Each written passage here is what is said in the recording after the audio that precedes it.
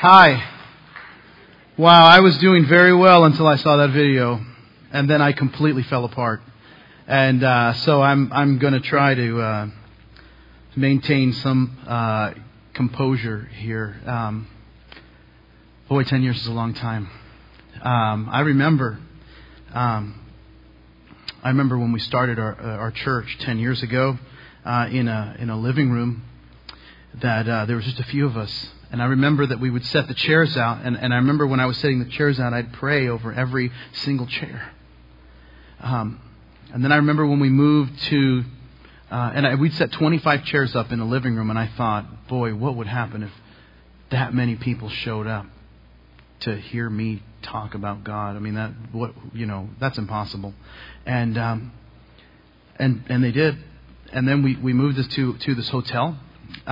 Which, as you saw, the maximum capacity was 25 people, but we were able to cram like 70 or 80 people in there. And I remember we set it up, and I remember we set up the chairs, and I'd pray over every single chair.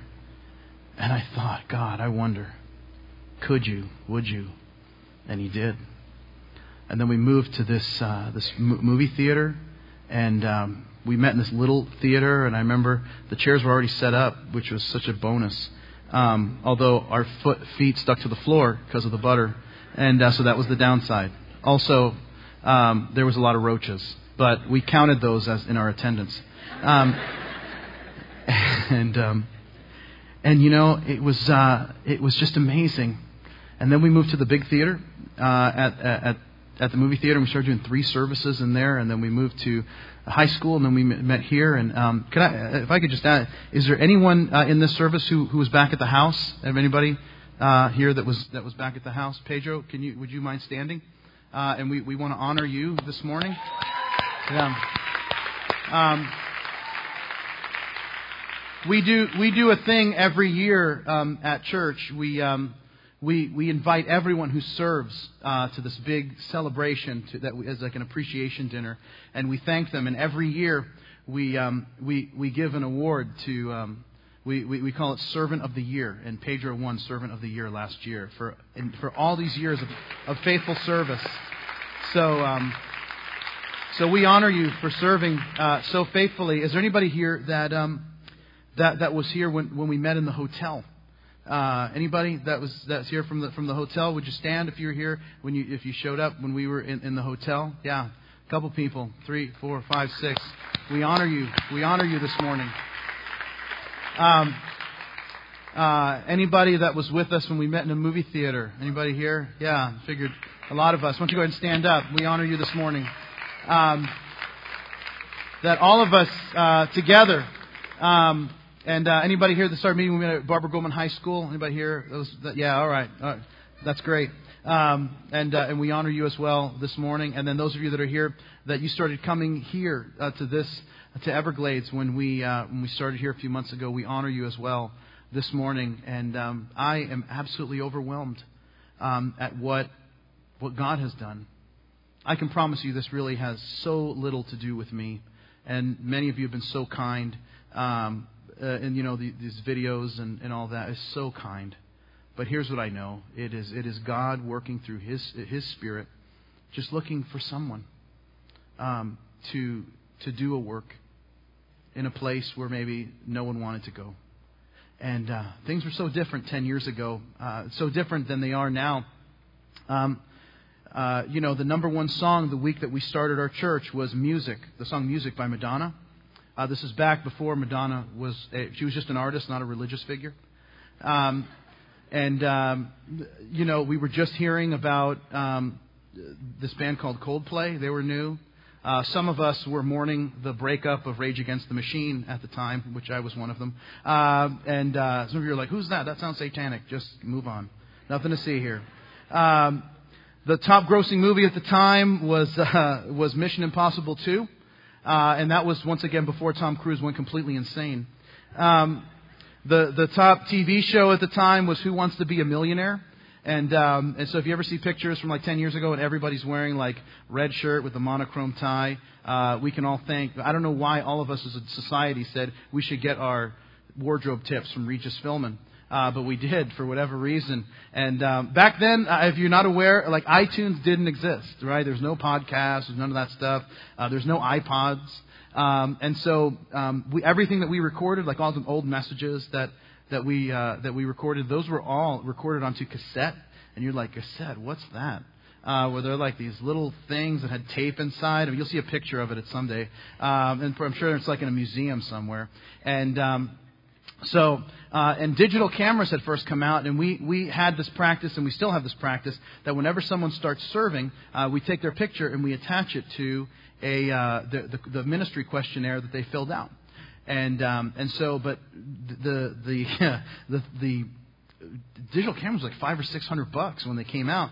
So I went to Target and I bought a Polaroid camera for $19.95. And little did I know, like the film would cost like $80 a pop, but I thought I was making a wise financial decision at the time. And so we were taking pictures on a Polaroid camera, recording onto cassettes. I mean, I'm surprised that we didn't have like a gerbil that was like powering the building. But at the time, I got it shortly after, but when we first started the church, I didn't even have a cell phone yet. And I know I was a little bit of a late bloomer. I wasn't really sure if they were going to take off or not. I didn't want to be like, oh, you had a cell phone? Would you also have a Betamax? So people are like, what's a Betamax? Anyway, look it up. Wikipedia, they'll tell you. But anyway, so what happened is that I had a beeper. And so I used to keep all these quarters in my car, this little Honda, and I used to keep all these quarters in my car so that when someone would beep me with their number, I'd go off and I'd call them back on a payphone. Like some of you are like, when was the last time you saw a payphone? I don't know. I was in a foreign country a couple of years ago and I saw a payphone, but I think that's the only place they still have them.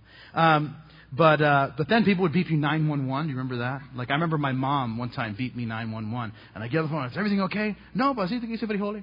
Okay, that's done with that. So I don't know if that's necessarily a 911 call, but lots of things have changed. But so much has stayed the same. Sometimes people attend Calvary for the first time and they're just like, wow, it's a really relaxed atmosphere. And the reason it's a relaxed atmosphere is because we started in a house. You can't be like really formal in somebody's living room. It's like, because if I came out like wearing a robe in a living room, people would be like, dude, go back into the shower and finish up. We'll wait, because you can't pull that off like in a living room. And here's what we did is that we would just, I would lead the worship, kind of like what you saw earlier, and then we'd be done. And by the way, the reason that sometimes if you ever been to a different church, like they'll have everyone say hello in the beginning, and then they'll do the worship and go right into the teaching. I couldn't do that because I did the teaching and the worship, so. I had this little music stand that I used as a pulpit back then because we couldn't afford a pulpit, so we had to use this like $10 music stand. And so I would play the songs, and then when I was done, I'd tell everybody to say hello to each other, and that way I would put the guitar on the stand, and then I'd get behind the music stand. And I'm like, thank you for that time of worship. Now let us open God's Word. And so and it's kind of, my wife said that's bordering on split personality, but. Anyway, one part of me said yes, the other said no, but anyway, that's something else. But some of you got that joke, and others of you won't. But here's the thing. So this is the reason. It's like we would do worship, and there would be teaching, and that's basically what we've done for 10 years. Is focus on the worship of God, and then focus on the teaching of His Word. Because that, I believe, is the best way to disciple people into mature followers of Jesus, is to just see them as we work our way through the Word of God, work our way through books of the Bible, and see what it is that God does. And over the last 10 years, we've taught through 25 books of the Bible. I counted that recently, and I was amazed by that. And so this morning, we start book number 26. And it's a book in the Bible that's called Judges. In Hebrew, it's called Shoftim, S-H-O-F-T-I-M. And it was written by the prophet Samuel in about 1025 BC. And when I say judges, I don't want you to think about like Judge Wapner, Judge Judy. I don't want you to think Judge Joe Brown. Is he even on anymore? But I don't want you to think about them. I don't want you to think of robes and gavels. I want you to think of heroes, because that's what they were. They were people, they were heroes that God had sent to deliver the children of Israel. Because the story of Judges is a very simple one. It's a very cyclical story. It's kind of like the same story over and over again at times. And in many ways, it's kind of like Groundhog Day. It's like you're like reliving the same story. And the children of Israel, in many ways, were. You see, Israel would serve the Lord. And then Israel would decide at some point in time to start worshiping other gods. And then they would be taken over. They would be conquered by another nation because of their idolatry. God would give them over to another country. And then when they were enslaved by that nation, God would then, or they would then cry out to the Lord. And as they cried out to the Lord, God would send this judge, this hero, this deliverer. And He would defeat this group of people and He would bring them back to the place that God had promised to them. And see, the thing is that as we go through Judges and we spend the next, 2 months or so looking in the book of Judges, here's the thing that you might say, like, don't they just realize the cycle that's happening? But listen, before we judge them too harshly, let's remember that sometimes that's the cycle of our lives as well. That Jesus saves us, and then somehow and in some way we start serving someone or something else. And the thing that God had freed us from now becomes the thing that enslaves us. And then we call out to God, and in His mercy and in His grace and in His love, He rescues us. But see, pardon me, why does this happen to them and why does it happen to us? And here's what I want to do, and it's kind of a very odd way to start a study in a brand new book of the Bible. But what I've got to do is take you to the very end of Judges to explain to you what happens in the beginning of Judges. And in your notes, here's what you have. I have the very last verse in the book of Judges. And it says this: "In those days there was no king in Israel, and everyone did what was right in his own eyes." Everyone did what they saw fit, and it was a complete disaster. And the reason it was a complete disaster is because everyone stopped engaging in the battle. Now please understand, if I can give you a little bit of background that leads us into the verses that we'll read this morning. The children of Israel had been slaves in Egypt for 400 years. And to give you the verbiage of the Bible says that God delivered them with a strong hand and an outstretched arm. And God says, "And I bore you on eagle's wings, and I brought you unto myself, that you might be my own special people." According to Deuteronomy chapter 5. And so God brings them 40 years in the wilderness, and then Moses dies at the edge of walking into the promised land. But there's this leader that God has raised up, a man by the name of Joshua. And Joshua marches them into the land, and they defeat Jericho, and they defeat Ai, and they defeat all of these other cities around them. And here's the thing that happens. But the deal is, the battle's not done yet. There are still more battles to fight. There are still more wars to wage for them to be able to take the land, take the place, take this, what will be a country, what God had given to them. But see, the story of Judges happens when the people got lazy. The people got complacent. The people began to compromise. And what they did was that they started looking around at the gods that were around them in the other nations. And God gave them over to their desires until they called out for God to save them. And this becomes now the cycle of Judges. And listen, the same thing that happened to them is the same thing that happened to us. Jesus, if you're a Christian here, Jesus saved you. And then you know what happened? Is that He started making radical changes in your life as you opened yourself up to the work of the Holy Spirit in your life. And then guess what happened? What happened was that sometimes we get a little distracted, we get a little comfortable, and the things that God had saved us from become sometimes the very things that we long for. Not realizing that those were the things that God had freed us of until we begin to walk towards those things, and the things that we were once free of are the things that enslave us once again. But here's the thing, my friends, that I love about Judges, is that it's a time of heroes. It's a time when God would raise up a man or a woman, and they would deliver the people and lead them to the place where God ultimately wanted them to be. Now, this isn't in your notes, and maybe you might want to jot it down somewhere, but I really believe that there's 3 things that God wants to do in us in this book. I believe that God will stir you up in this book. See, it will show you that God is looking for a man or a woman fully devoted to Him who is willing to step out in faith. This book will stir you up. This book will build you up. Judges will show you will fill you with faith as you see God deliver His people over and over again, and God fulfills His promise that I will never leave you, I will never abandon you, I will never forsake you. And this book will also, lastly, lift us up. It shows us that we don't have to be perfect to be used mightily of God. And we will see many things that these judges do that are wrong. But God shows us through this that God uses imperfect people to do extraordinary things. One of the verses that I've lived my entire life by is the verse that I put in your notes in 2 Chronicles chapter 16, verse 9. It says, for the eyes of the Lord go to and fro throughout the whole earth. It says to show Himself strong on behalf of those whose heart is loyal to Him. You see, if you want to be used by God like the judges were, if you want your life to be extraordinary like the judges were, if you don't want to just live in the mediocrity that many settle for, listen, we have to do what the judges did. We have to see what it takes to be a man or a woman of God.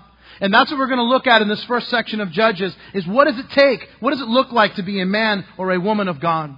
I believe there are 4 characteristics of a man or woman of God that we're going to see. So I'm going to invite you to open to Judges chapter 1 as we begin in verse 1. And here's what we read.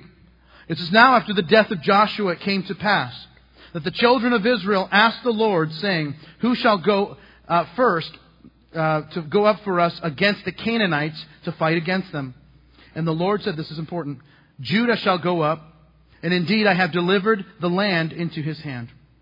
So Judah said to Simeon his brother, come up with me to my allotted territory that we might fight against the Canaanites, and I will likewise go with you to your allotted territory. And Simeon went with him.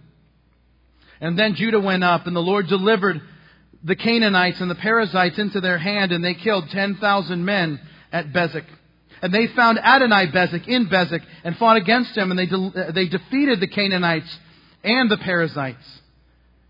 And Adonai-Bezek fled, and they pursued him, and they caught him, and they cut off his thumbs and big toes. And Adonai-Bezek said, 70 kings with their thumbs and big toes cut off used to gather scraps under my table. As I have done, so God has repaid me.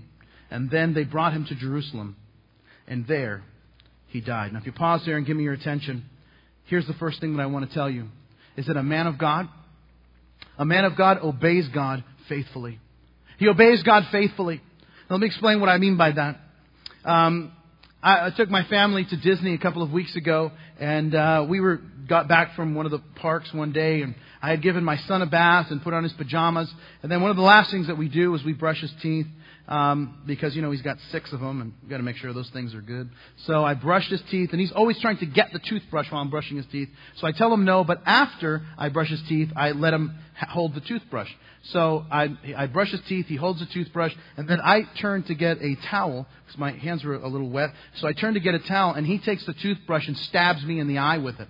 And now, mind you, it wasn't even like with the butt end of the toothbrush. It was with the bristle end of the toothbrush that had toothpaste on it. So while I couldn't see, my eye was minty fresh. And so the thing that happens is that I finally go to, the next day in the evening, I go to the ER. But during that day, which by the way was a good decision, but I tried to go that whole day without going to the ER, which was the bad decision. And also, I told my wife, because my eye was so sensitive to light, I said, can we just do something else besides go to the parks? And I said, because I don't think I can do it with how sunny it is. And she said, well, why don't we just go to the mall, because there's a couple things we need to pick up anyway. So I get on I-4 with one good eye to try to drive from my hotel to the mall. By the way, that's not really a good idea. I don't know if you knew that. That's not good. Because, if you're used to driving with 2 eyes, then that's like what you need. But I was like this the whole time trying to drive. And when you only got 1 eye and you're used to 2, it starts messing with your depth perception. And so I'm like this, and I'm driving, and Carrie's like, Bob, there's a car. And except it wasn't quite that loud because she didn't have a microphone. And so I hit the brakes, and I'm like, oh, yeah. She's like, didn't you see that? And I'm like, well, of course. And she's like, you didn't see that, did you? And so I did. She drove back home. But I will tell you this: her prayer life went up a couple notches because of that. And so you're welcome. And here's the thing. But here's the thing that I learned throughout that whole experience is that sometimes our vision is not as good as we think it is. Sometimes we think we see things very, very clearly, and guess what? We don't. And this is the very thing that happens when, in the opening verses, the Israelites ask God, hey, who should go up? Who's going to fight against the Canaanites first? And God says, I want Judah to do it. And so here's what Judah does. They inquire of God. That's good. But then they say, I want Judah to go. And what does Judah say? He turns to Simeon and he says, hey, you want to come with me? And then when it's your turn, I'll go with you. And, it's like we can be like Mario and Luigi. And they kind of do that thing. And it's like, what is that all about? God called you. And that's why we say that the first making of a man of God is that he obeys God faithfully. He doesn't take the words of God and say, when God speaks to him and say, well, I'm going to take it under advisement.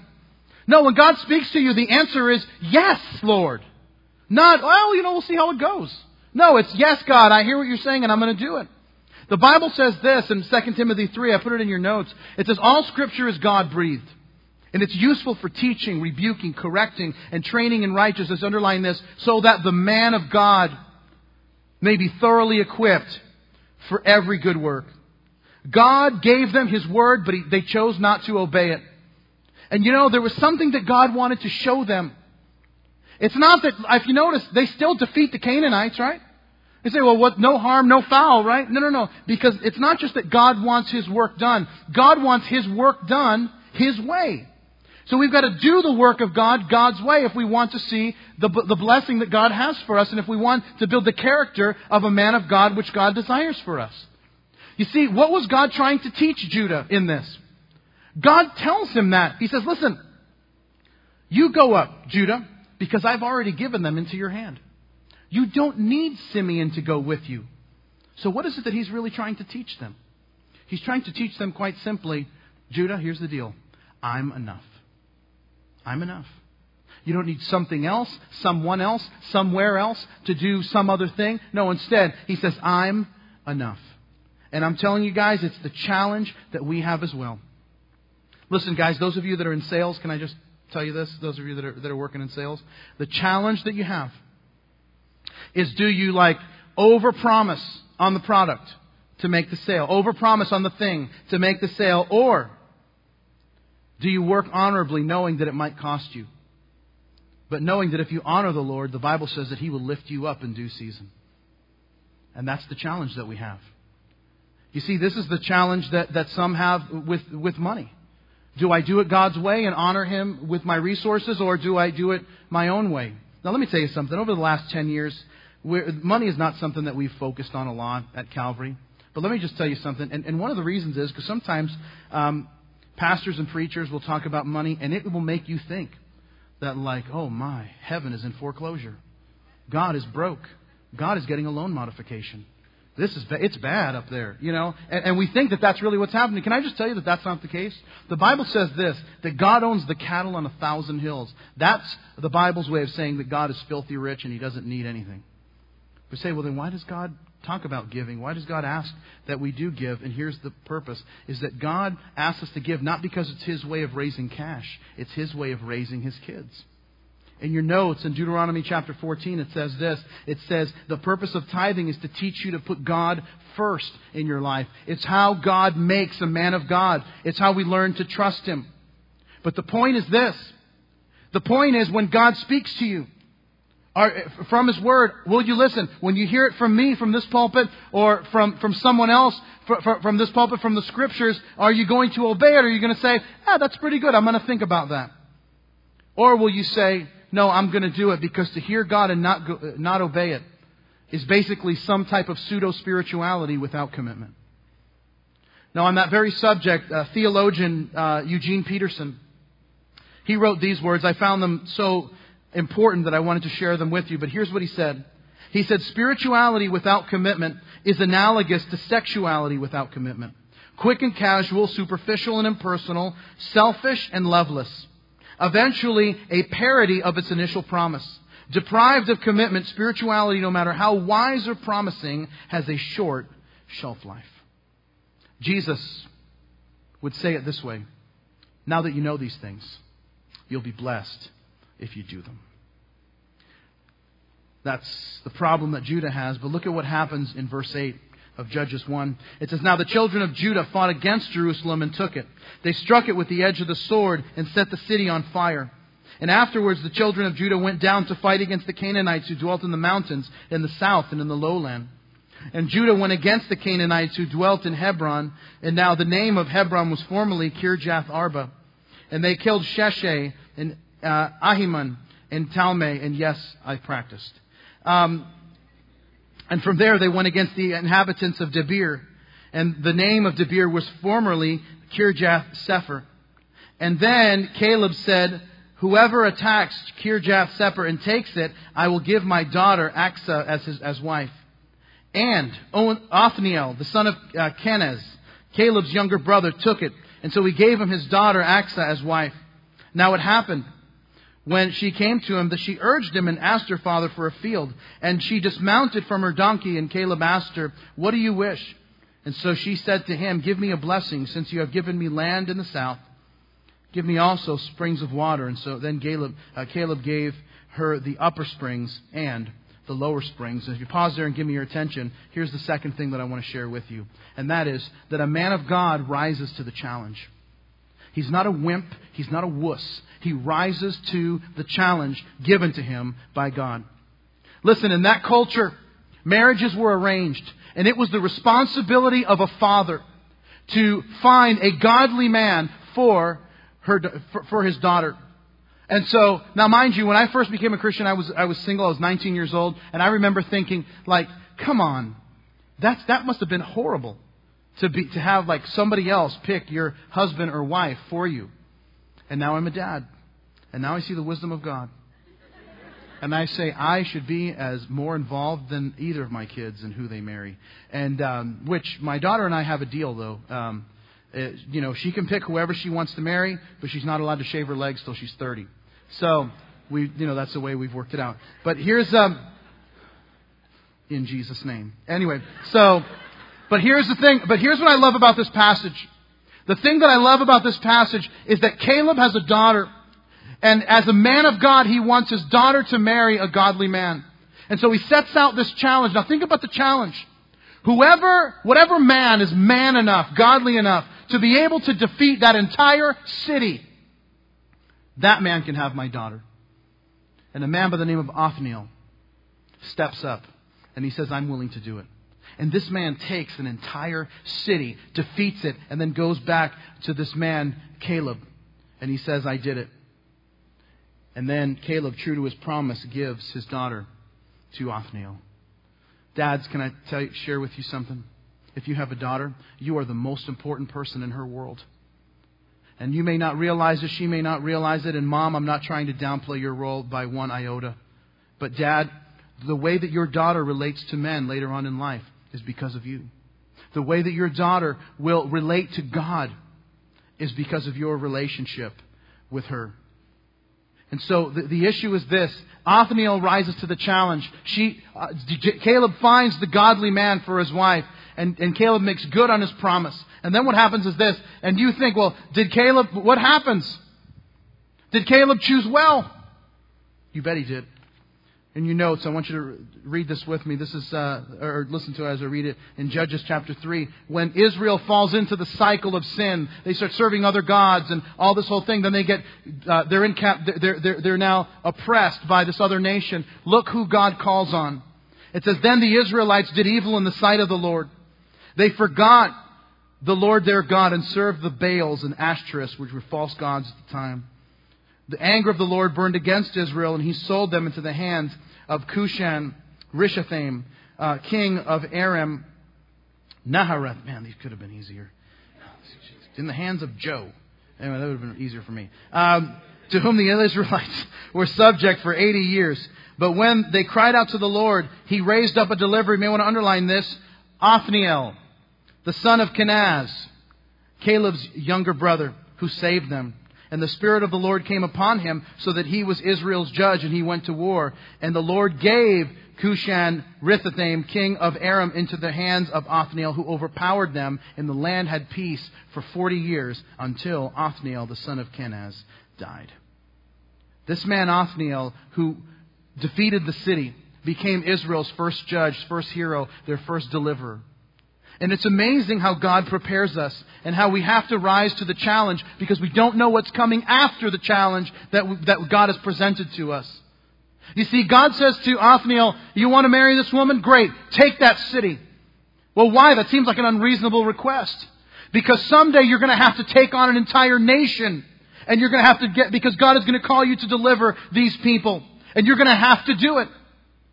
And listen, later he'd be required of that in his service of God. Men, can I just talk to you for a minute? If you want to win the heart of a woman, be worthy of her. Be the kind of man who can be a hero, a champion to her, and be worthy of her. She's not looking for a guy that's really good at video games. She's not, oh man, if I could just find somebody who could rock the Legend of Zelda, I'd be all set.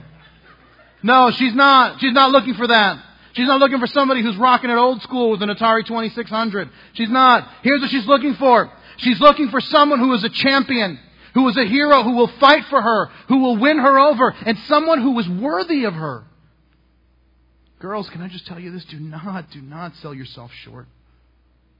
You may not think you're worthy of someone who is heroic and someone who is a champion, but you have a Heavenly Father who believes that. Someone wants to marry you, someone wants to be with you, then here's the deal.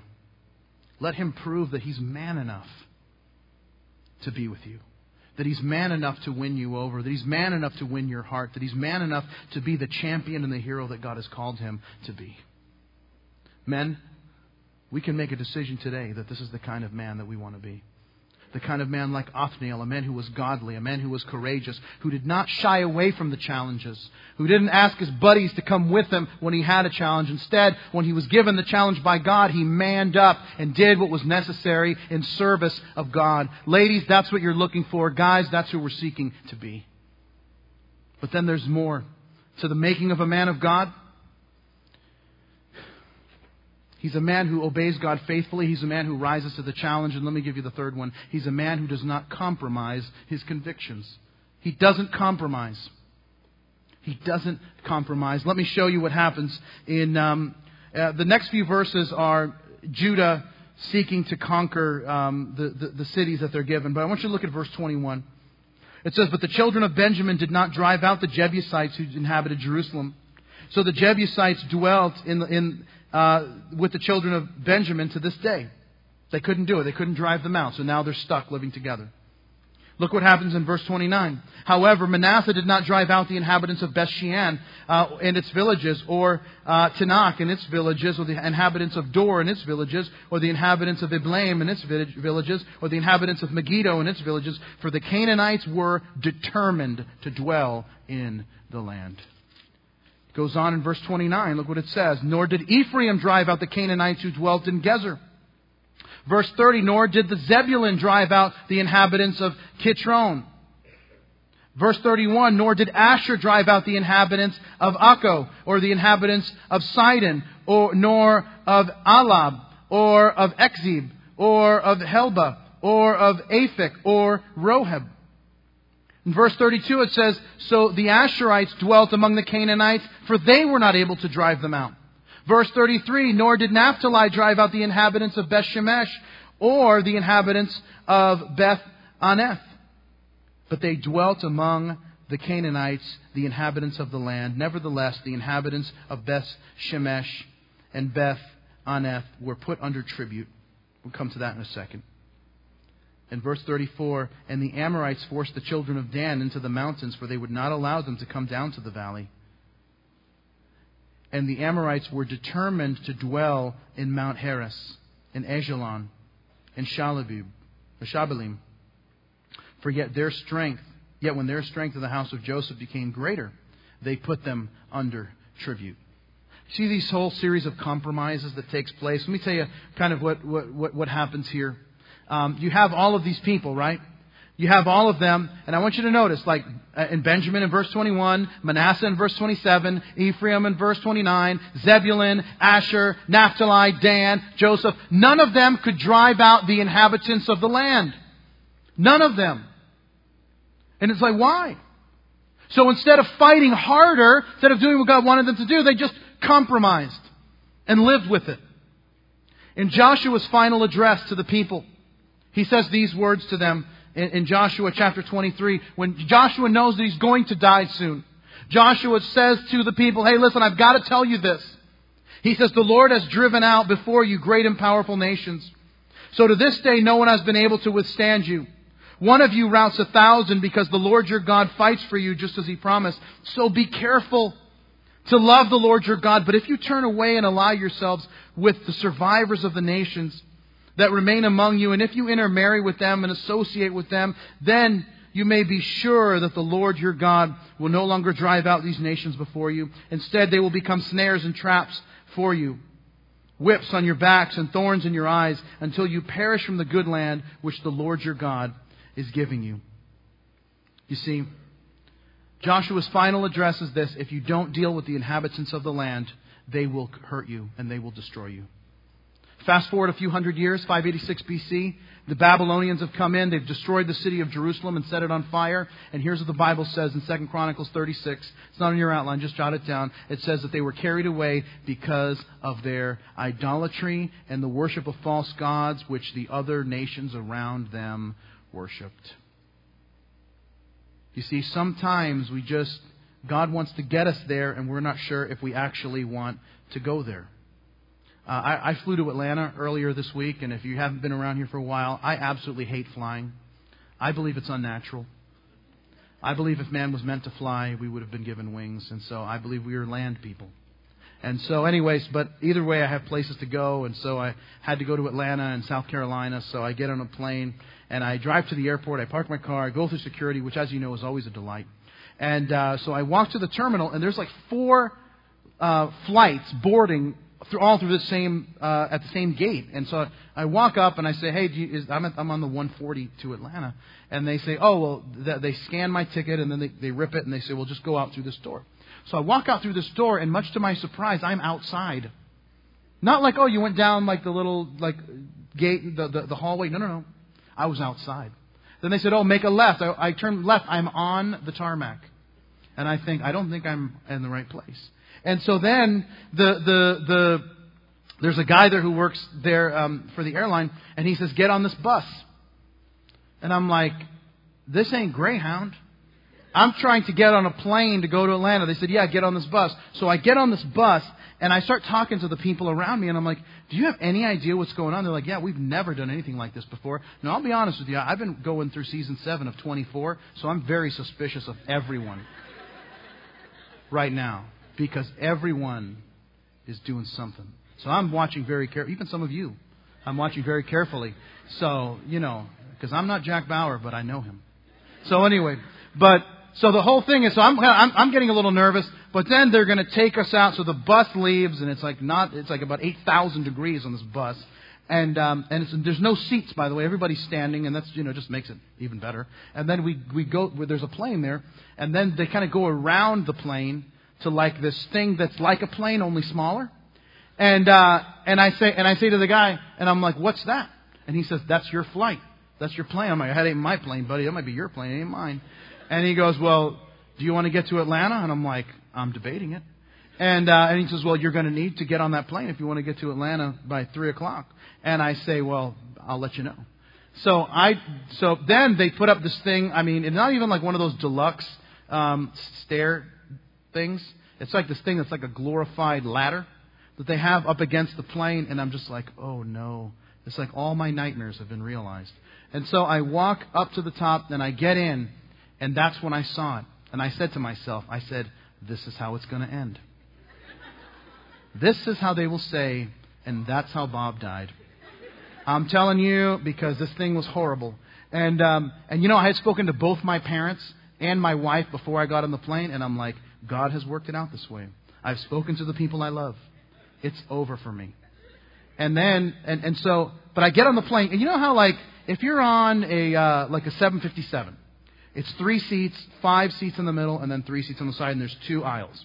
If you're on, let's say, a 777, why I even know these things is beyond me. But if you're on, a 777, let's say, it's 3 seats on each side, and then the aisles in the middle, right? We've probably all been on a flight like that. Well, imagine a plane that on one side is 2 seats, and on the other side is 1. So then I sit down in my chair, I sit down, and I just say, "This is not going to end well." So I call my wife, because that's what people do before they die. And I say to her, and I'm like, "I'm on the plane." And she's like, "Oh, how is it?" I'm like, "Well, it's like a plane, only smaller." And so she says, "Well, what do you mean?" And she says, "Oh, I know you wanted to change your seat. Did you get the window or aisle?" And I said, "Well, technically, I have both." And she says, "Well, what do you mean?" Well, I explained the flight. And she says, "Well, how do you feel?" I said, "I think I have about a 65% survival rate." And she says, "Well, are you going to get on the plane? And I said, well, I have to. And she says, why? I said, because if I don't take the flight, my friends will make fun of me. And she says, so, are you serious? And I'm like, Carrie, I'm a man. I have no choice. I have to get on the flight. If I tell them that I wimped out, what will I say? Just tell them you didn't like the plane. Well, I can't say that. And she's like, well, you should get on the plane. And I'm like, why are you encouraging me to get on the plane? Are you like thinking of making a change? We've been married. It's going to be 14 years. Carrie, I can't even believe you're talking like this.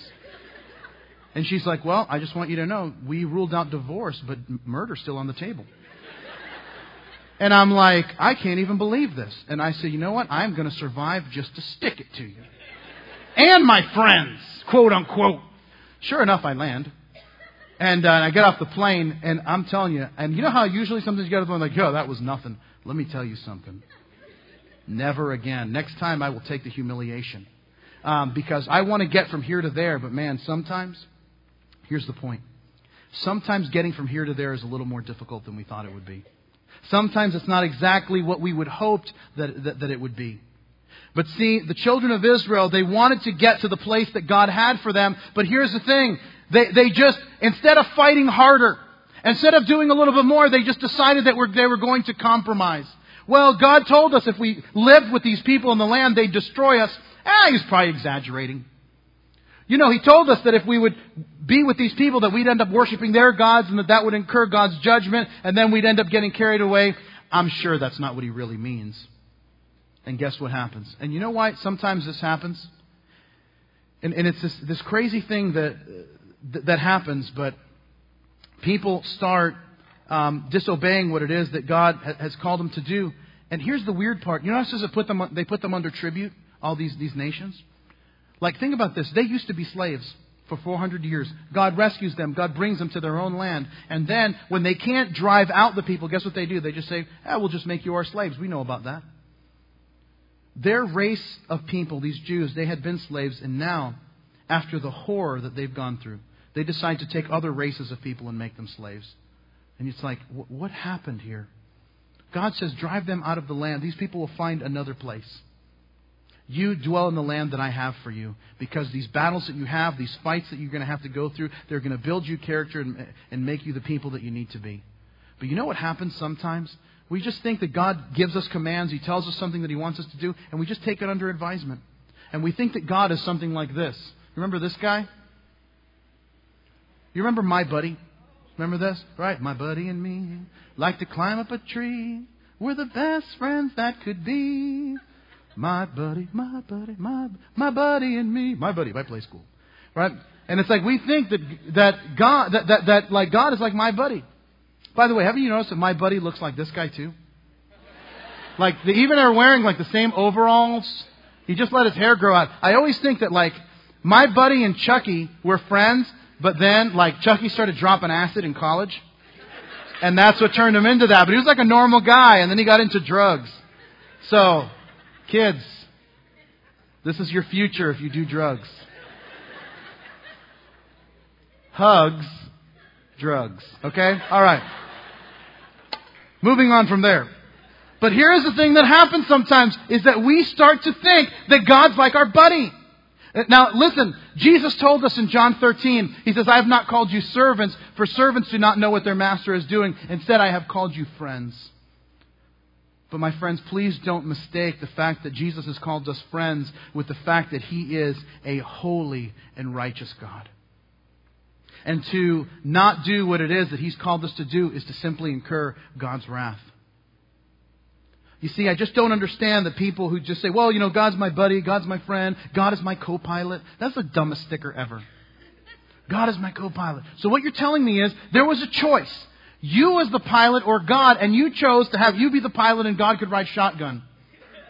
It's not smart. How about, I like this, somebody should make this bumper sticker. God is the pilot, I'm in the trunk. That would work for me, right? I'm going to get as far away from the controls as possible because that just seems to work better. And here's the deal, and here's why we compromise at times. Because we think that the reward of compromise is better than the consequences of compromise. And it never works out that way. My friends, God is holy, God is powerful, and no one mocks God and gets away with it. In the book of Galatians, chapter 6, here's what the Bible says. It says, "Do not be deceived. God is not mocked. For whatever a man sows, that will he also reap. If a man sows to the flesh, he reaps corruption or destruction. If a man sows to the Spirit, he reaps eternal life." You cannot sow to the flesh and reap blessing. It doesn't work. It doesn't work. You don't, and this is the thing that happens. Now listen, at the expense of maybe stepping on a few toes, listen, here's the deal. You don't sow to the flesh and reap the blessed life that you want. You don't move into your girlfriend with your girlfriend sowing to the flesh and reap a better relationship. In fact, if you don't know, the statistics on that of couples who live together before they get married, 75% of couples who live together before they get married end up in divorce. If you don't, you're at 50%. Still tough, but 75% if you decide to live together. You say, why? Because you can't sow to the flesh and reap the blessing of God. In fact, I was watching a woman just put out a book on this, a sociologist. She put out a book on this subject probably about 6 months ago or a year ago. And I'm watching an interview with her. And she says, and she lays out this statistic, which has become fairly commonplace. But she says, between all the studies that we've done, we found that 75% of couples who live together before they get married end up in divorce. And she says, so the interviewer says, so is the solution for couples to stop living together? And the woman says, well, I don't think we need to be that extreme. Like, well, what should we do then? Buy them all popsicles? Oh, let's just give them some sugar. I think they'll feel better. What's the solution? No, she says, well, I just think we need to do things a little different. No, you can't sow to the flesh and reap God's blessing. Hey, husbands, guess what? You can't have a blessed marriage while you download porn. Just not going to work. Oh, but see, I'm doing research. You want to do research? Do research with your wife that God gave you. All right? But if you just say, well, it's me, my wife, and an internet connection. I'm sure that's not in the Bible. I'm pretty sure. But just listen. Why? Because you can't sow to the flesh and reap spiritual blessing. It doesn't work. Here's what a man of God does. He does not compromise his conviction. I want to share one more thing with you before we go our way. It's in chapter 2 of Judges, starting in verse 1. It says this. Then the angel of the Lord came up from Gilgal to Bochim and said, I led you up from Egypt and brought you to the land of which I swore to your fathers. And I said, I will never break my covenant with you. And you shall make no covenant with the inhabitants of this land. You shall tear down their altars. But you've not obeyed my voice. Why have you done this? Therefore, I also said, I will not drive out them before you, but they shall be thorns in your sides, and their gods shall be a snare to you. And so it was when the angel of the Lord spoke these words to all the children of Israel that the people lifted their voices and wept. And they called the name of that place Bochim. And they sacrificed there to the Lord. And when Joshua dismissed the children of Israel, each went to his own inheritance to possess the land. And here's the key. And so the people served the Lord all the days of Joshua and all the days of the elders who outlived Joshua, who had seen the great works of the Lord which he had done for Israel. Now Joshua the son of Nun, the servant of the Lord, died when he was 110 years old, and they buried him within the border of his inheritance in Timnath-Eres, in the mountains of Ephraim on the north side of Mount Gaash. And when all that generation had been gathered to their fathers, another generation arose after them who did not know the Lord, nor the work which he had done for Israel. Now if you pause there and give me your attention, here's the last one I want to share with you. That is that a man of God teaches his children.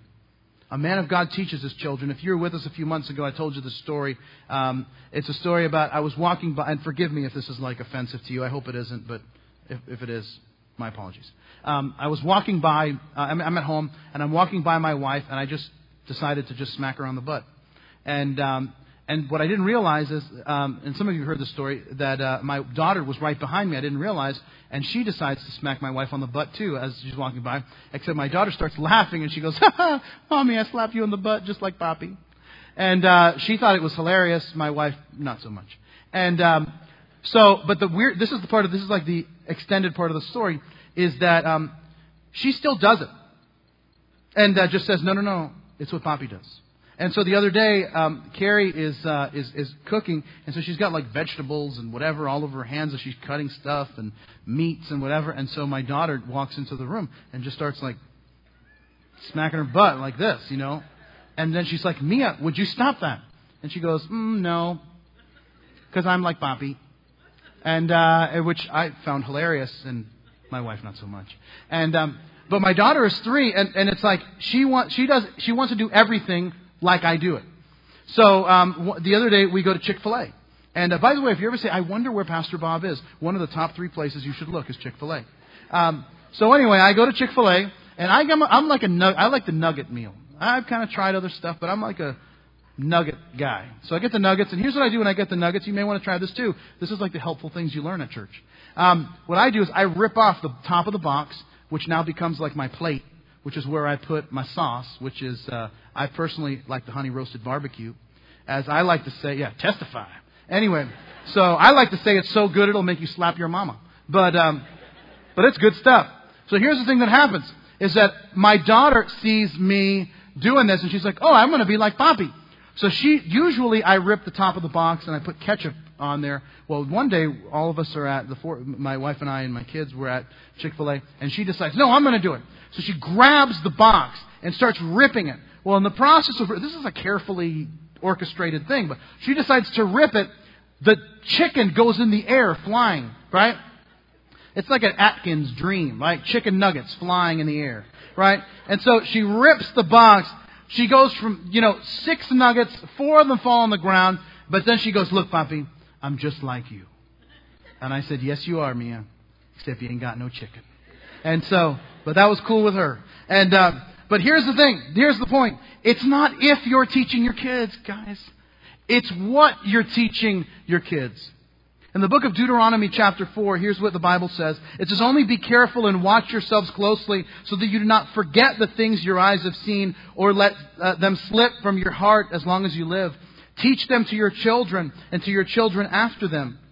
Remember the day you stood before the Lord at Horeb or Mount Sinai, when He said to me, assemble people before me to hear my words so that they may learn to revere me as long as they live in the land, that they may teach them to their children. Parents, let me just talk to you for a moment. You cannot outsource teaching your kids how to walk with God. You can't say, well, I'll send them to Christian school and that's how they'll do it, or I'll send them to church and they'll do it. Listen, schools, churches are here to supplement, to reinforce what it is that you're teaching your kids in walking with God. But listen, we can't do it alone. It is a parent's responsibility to teach their kids how to walk with God. And listen, the period of the judges happened because of this passage. It says that all the people followed the Lord because they saw Joshua. They followed the Lord because of the leaders who outlived Joshua. But because no one invested in the next generation, here's what it says. It says that they decided that everyone started doing what was right in their own eyes because there was no one there to lead them. And that's when we have now the judges who show up, these heroes that God gives them to now save Israel. And listen, I want to tell you something, that raising a child that's heroic is not an easy task. It takes courage. It takes discipline. It takes time. It takes unconditional love. But can I tell you this? It is worth it. You making sure that you're being discipled and invested in so that you can live a life that's heroic. It takes time and discipline and commitment and courage. But listen, it is worth it. The time of the judges, there should have been 1,000 Othniels. But instead there was only one. And listen, here is the message of the judges. Is that you can live like everyone else. Or you can walk with God and be a man like Othniel. A man of God who saved his generation. Oh, but you don't understand. I'm no hero. I'm just a regular person. Look at the memory verse in your outline.